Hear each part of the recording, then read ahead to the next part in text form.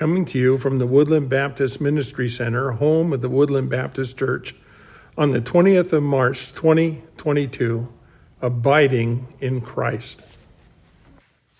Today we're going to be examining a fairly familiar passage in God's Word, John chapter 15, where he talks about the true vine and the vine dresser and branches and bearing fruit.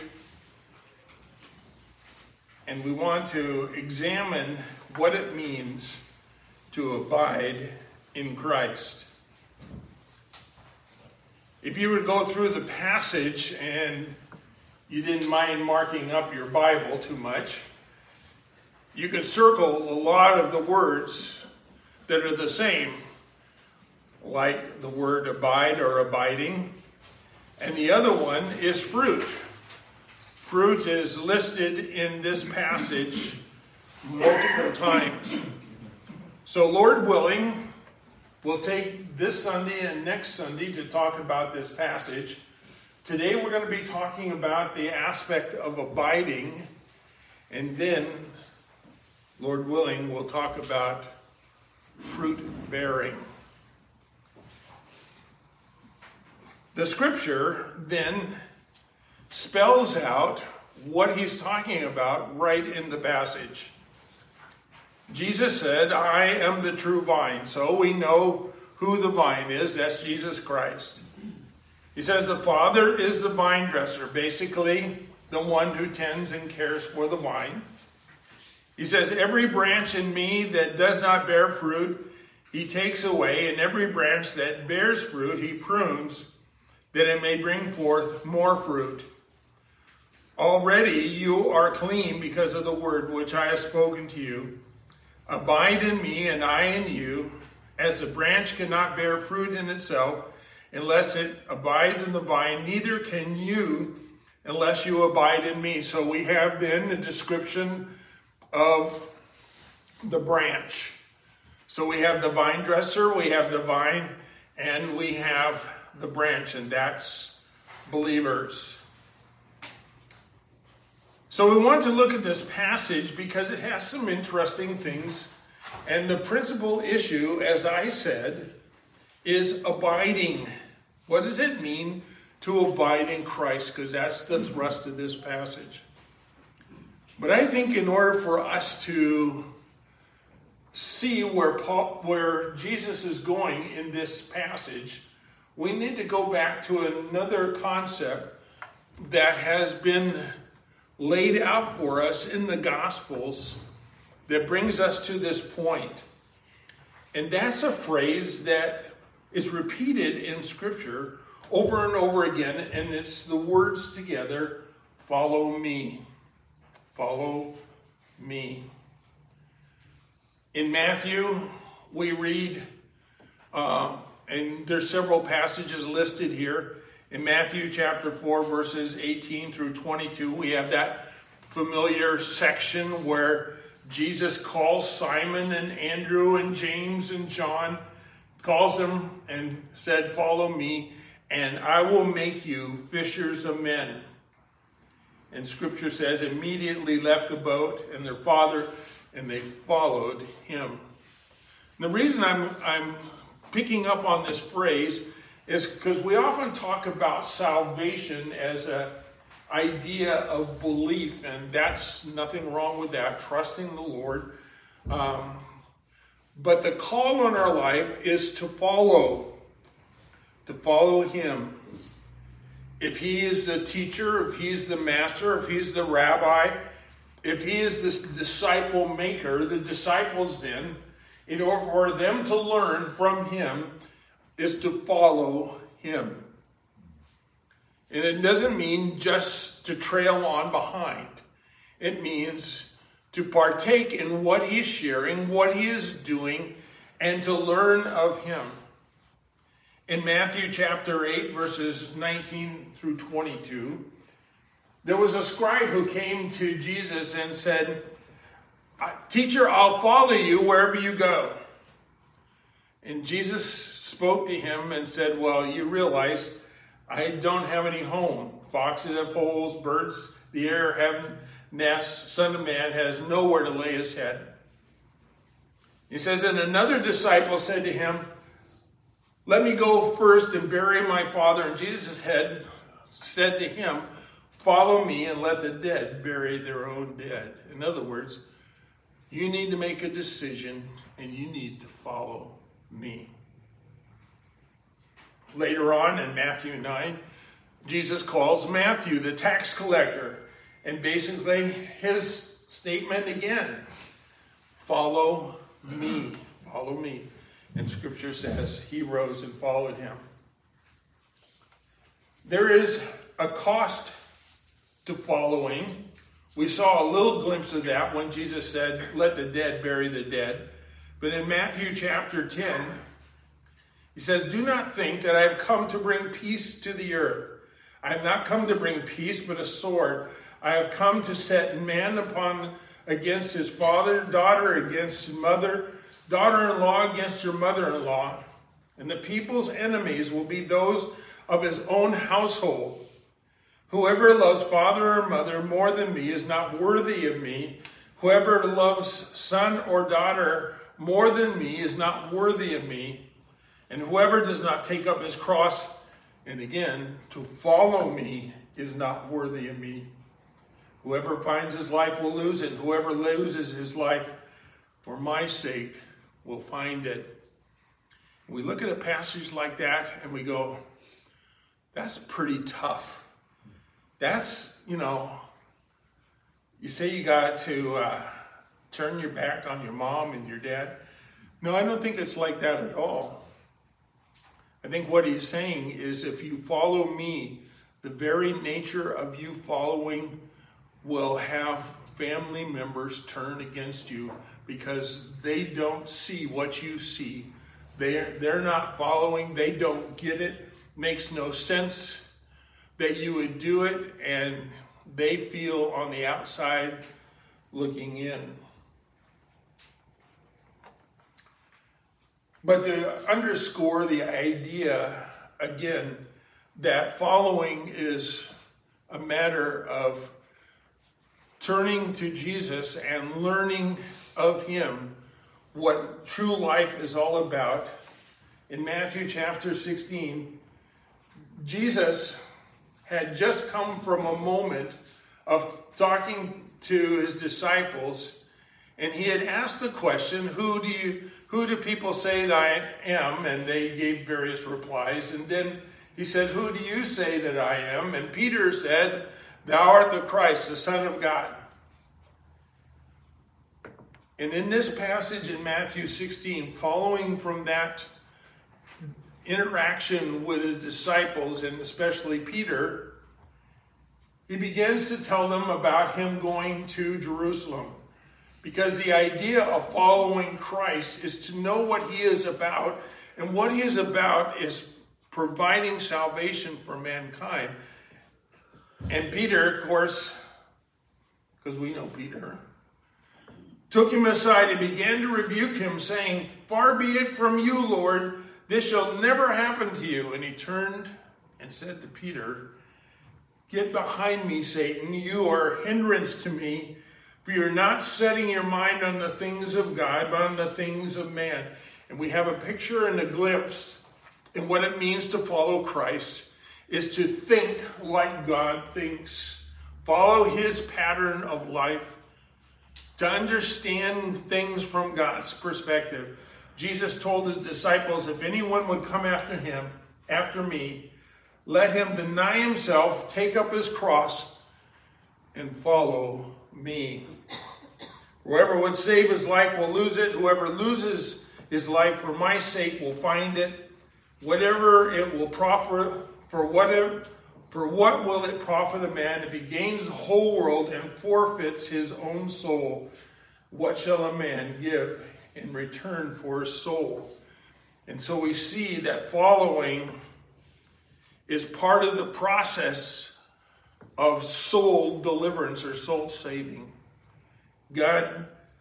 Jesus, as he's speaking here to his disciples, then is reminding them that it's going to cost them, but it will be worth it. It will be worth it.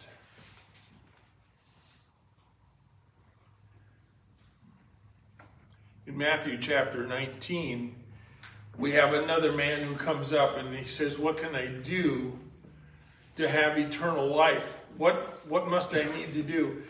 And Jesus, in talking with him, this man talked about keeping the commandments from his youth. And the young man said, I've done that. What do I still lack? And he says, if you would be perfect, go sell what you possess, give to the poor. You have treasure in heaven. Come, follow me. In other words, there ought not to be anything that gets in your way from following me. That's pretty tough. That's pretty tough. Because he's already talked about it could cause disruption in your family. Now he's saying this is going to change your whole lifestyle. But he knew something about this man, and it comes out in the passage. When the young man heard this, he went away sorrowful, for he had great possessions. In other words, those possessions got in the way of him following him. I want to give you an example that we see encapsulated primarily in chapter 6 of John. And it flows out of a story that we're well familiar with. Jesus had many followers. They were following him. And the reason they were is spelled out in verse 2. A large crowd was following him because they saw signs that he was doing on the sick. In other words, as Jesus went around and did some miracles of healing, a large crowd gathered around him, and they said, we want to see what he is about. What is he going to do next? And in this passage then, he is in the midst of teaching, and they realize that time is slipping away, and the people are hungry, and how are we going to feed them? And we know the story then of the feeding of the 5,000. And after all the excess was collected, this is the response of the people in verse 14 of chapter 6.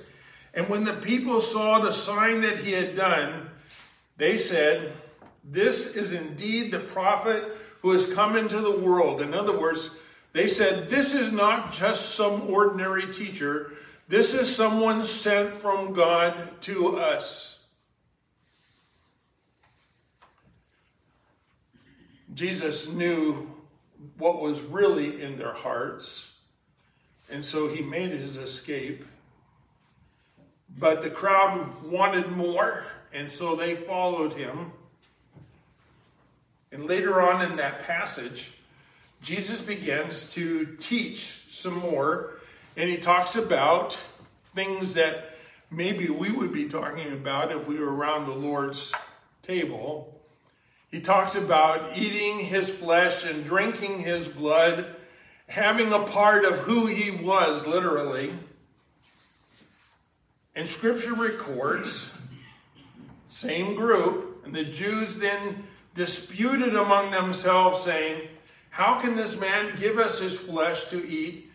And Jesus said to them, truly, truly, I say, unless you eat the flesh of the Son of Man and drink his blood, you have no life in you. In other words, if you don't take of me and learn of me and understand what I'm about and follow me wholeheartedly, you can't have any part in me. But this caused disruption in their thinking.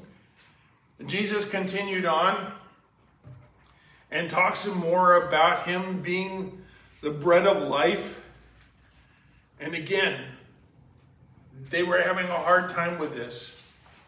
And in verse 66, we saw these people who said, this is a prophet who has come from God, and had followed him out into the wilderness, followed him around the lake. Now we're trying to listen to him and follow what he was saying. But when they heard these difficult teachings of Jesus, when he calls on them to come out and be a true follower, it says after this, verse 66, many of his disciples turned back and no longer walked with him. They turned back. This is too hard to say. It was okay when we were getting a free meal on the hillside. It was okay when we were seeing you perform miracles. But if you're going to put a call on our life, this is too tough. Jesus turns to the 12 and he asks a strategic question. He says, do you want to go away as well?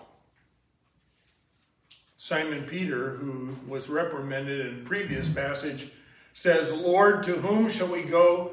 You have the words of eternal life, and we have believed and come to know that you are the Holy One of God. Wow. What a statement. Where else can we go? If we're talking about life here, if we're talking about our spiritual connection with the living God, if we're talking about truly following, who else would we go to?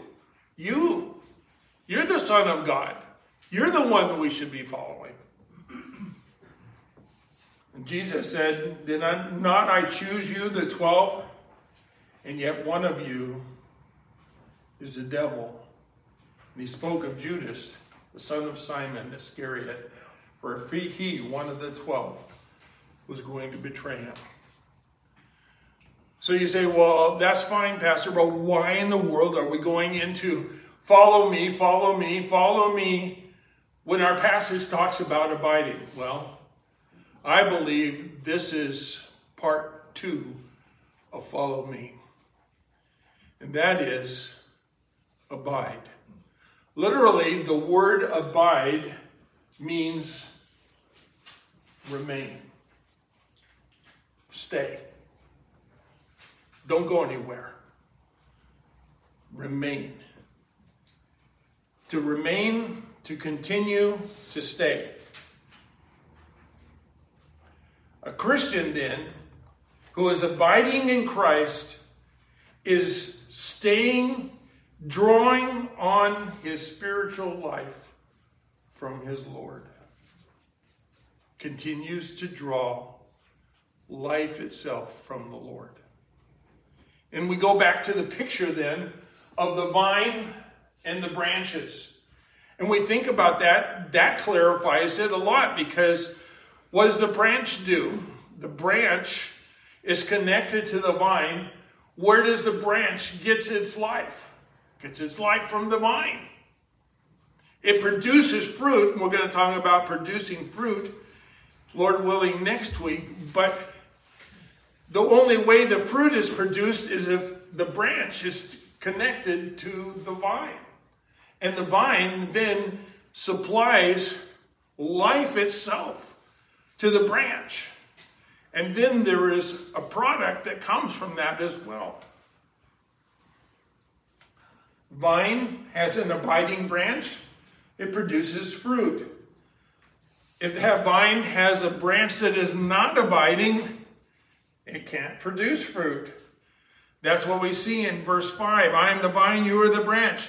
Whoever abides in me and I in him, he it is that bears much fruit.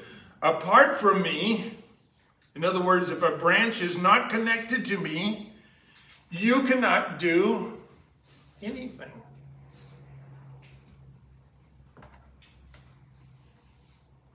So what does it mean to abide? It means that we're drawing our spiritual life from him and continue to do so. We continue to draw life from him. Give you some cross references here. In 1 John chapter 2, verse 3 through 6, it says, and by this we know that we have come to know him, if we keep his commandments. And whoever says, I know him, but does not keep his commandments is a liar, and the truth isn't in him. Whoever keeps his word, in him truly the love of God is perfected. By this we have come to know that we are in him. Whoever says he abides in him, and this tells us a little bit about what that is. Whoever says he abides in him ought to walk in the same way in which he walked. Why? If we go back to the analogy of the branch and the vine, what is the branch life source? It's the vine. What kind of life does the vine have? Well, we have a pretty good picture. We have a picture of Jesus Christ. It says, so what ought the branch ought to be exhibiting? The same sort of thing.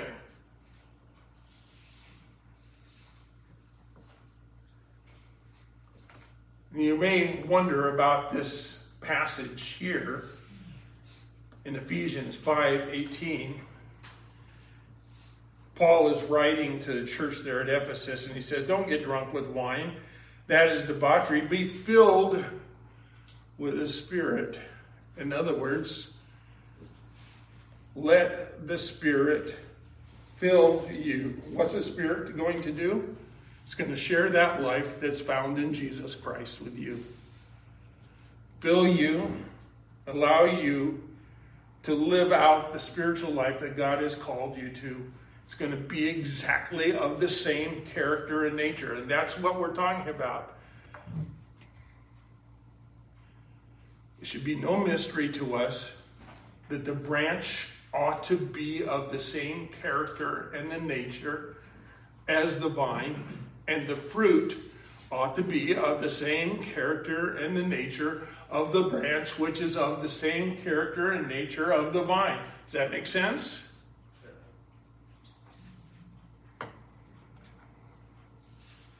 Colossians 3:16 picks up the theme of Ephesians 5:18 and says the result is the same when we let the word of Christ dwell in us richly. Basically, let the word of God be at home in you. You ever gone to somebody's house and you're invited in? Which rooms do you go to? The one the person says, here, have a seat in the living room. That's where you go. You don't walk through the front door and go rummaging around through the house, go downstairs into the basement, go up into the attic. You don't do those things. Why? You're a guest. Okay? Well, who does all those things? Someone who calls this home. Kids grow up in the house. Hey, run down to the basement and pick up these things. Bring them upstairs. Or if you got an attic, go up into the attic and see if you can find some of those Christmas decorations or whatever and bring them on down. But a guest doesn't do that.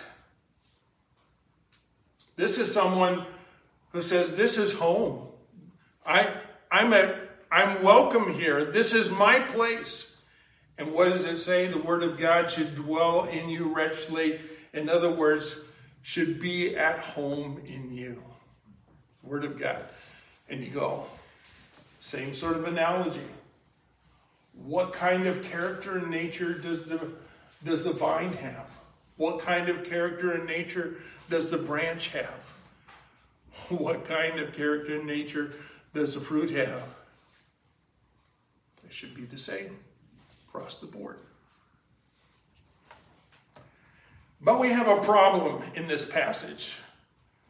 And you're going, it's about time, Pastor, you get to this issue because I see it. Everybody sees it. What are you going to say about it? In verse 6, it says, if anyone does not abide in me, he is thrown away like a branch and withers, and the branch are gathered and thrown into the fire and burned. Uh-oh. Does that mean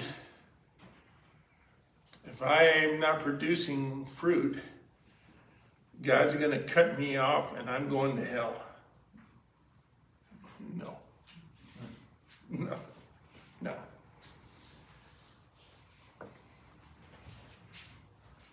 The disciples had just seen a visual aid to this truth.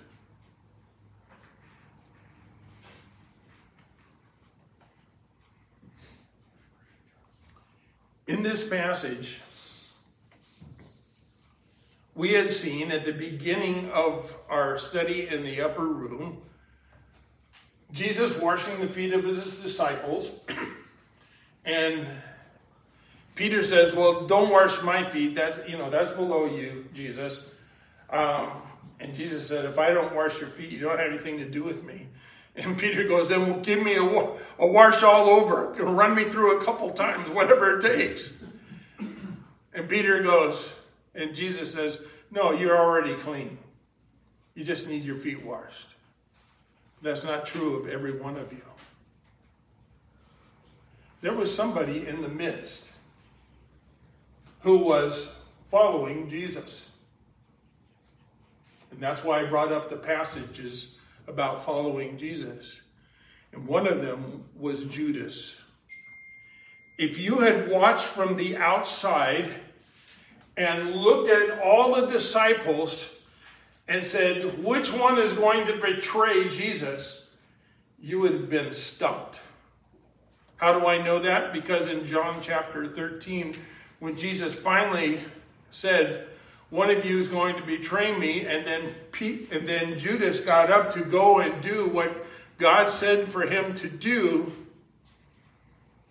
all the disciples looked at at Judas and said, he must be going and purchase something for the Passover or something, or to give an offering to the poor, which was a common thing to do at Passover. And so that's what he's about. Not a one of them perceived that he was going to betray Jesus.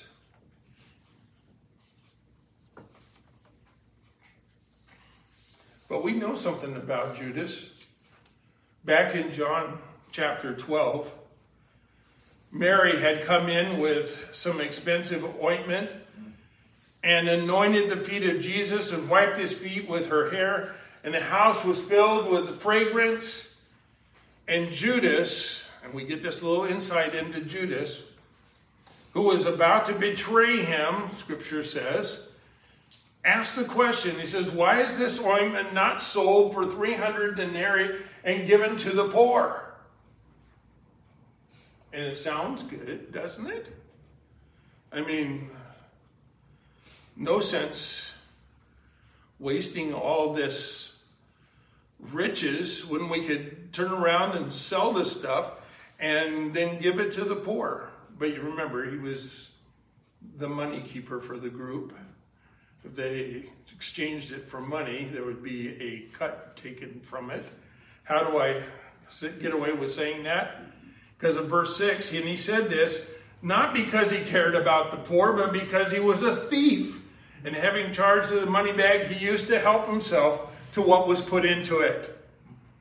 In other words, his argument about selling it and giving it to the poor made it's only more liquid for me to have access to it if it is sold and I can get something out of the money bag for it. And we go, that's an interesting story, but I want you to think of it in light of our passage. Jesus had said, follow me. And now he's saying, abide in me. Judas is already gone now, but the disciples had seen this visual aid just earlier in the evening. And you say, was Judas a follower of Christ?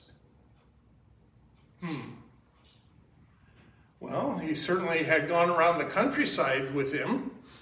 He had certainly been with him for years.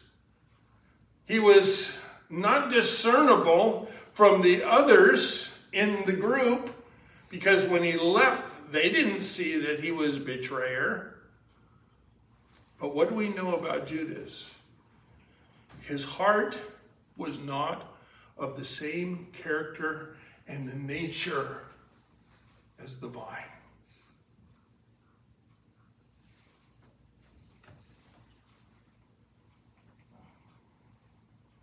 In fact, going back to John chapter 13, when Judas left, they said,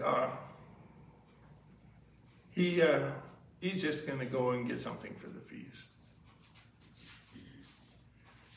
And the reason I raise that is you say, well,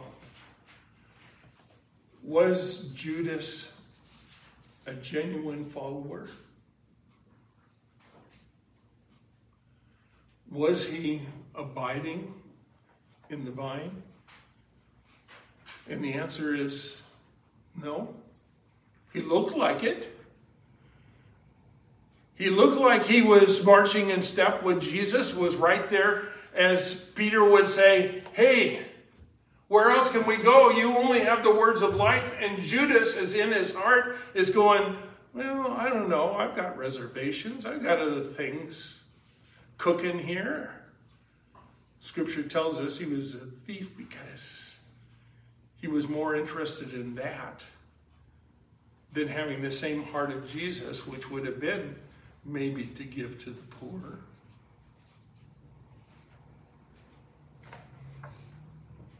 So I believe that when he's talking about this passage, he says, anyone who does not abide in me is thrown away like a branch and withers, and the branches are gathered and thrown into the fire, and they're burned. He's not talking about a true believer. He's talking about someone who looks like a true believer.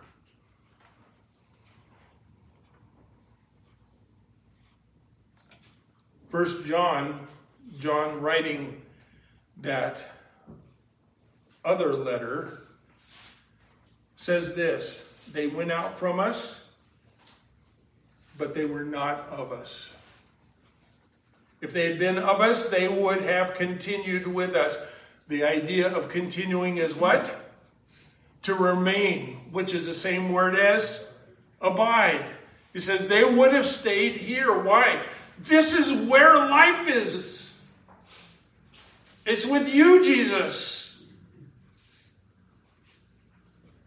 But they went out that it might become plain that they were not all of us.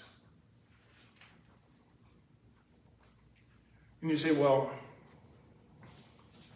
you sure that Jesus isn't talking about Christians losing their salvation? What's it say?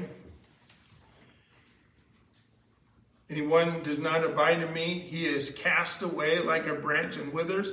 Branches are gathered, thrown into fire and burned. Listen to what Jesus said back in John chapter 6. He says, I am the bread of life. Whoever comes to me shall not hunger. Whoever believes in me shall never thirst. But I say to you that have seen me and yet have not believed, all that the Father gives will come to me, and whoever comes to me I will never cast out. I will never cast out. Can I give you a little aside about exegetical work? You don't go to an obscure passage to define a clear one. You don't come to a passage like this and go, I wonder if he's talking about Christians who lose their salvation, when Jesus says, I will never leave you nor forsake you. You go, which one is clearer? He that comes to me shall have everlasting life. Whoever's in my Father's hand, he will never be cast aside. So, which way is this? Well, I'm going to go to this passage because really I don't understand it so much, but this must be the true significant one. No, don't do that.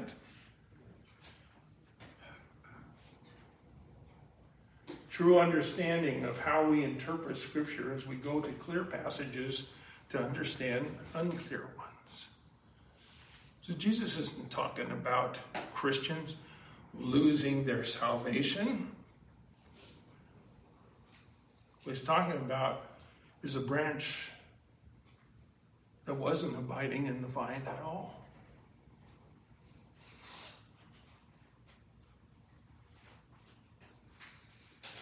He says, if anyone does not abide in me, he is thrown away like a branch and withers. Not even to talk about fruit bearing or not fruit bearing. He's just not a branch that is abiding at all. He says, by this my Father is glorified, that you bear much fruit, and so prove to be my disciples. Lord willing, next week, we're going to talk about what fruit does the Lord want. Can I give you a hint? It's of the same character and the nature of the vine. So we'll get back to that in greater detail. But I want you to be encouraged here. Because what does it say? My Father is the vine dresser, I'm the vine. My Father is pruning so that it might bear more fruit, cutting away those things which would hinder growth and productivity. Do we need that in our lives? Oh yeah, oh yeah. The sins which so easily beset us. Yeah, clip off that one. But he's not talking about believers losing their salvation. What he's talking about is the call to live out the life that we have already in Christ, that we might be exhibiting that life in us. The same character, same nature as the vine. Let's pray. Our Heavenly Father, we thank you for this introduction to this passage. And Heavenly Father, as we spend some more time meditating on it, thinking on it, and we talk about fruit producing, Heavenly Father, we ask that your name would be honored and glorified in the fact that we are abiding. We give thanks in Jesus' name.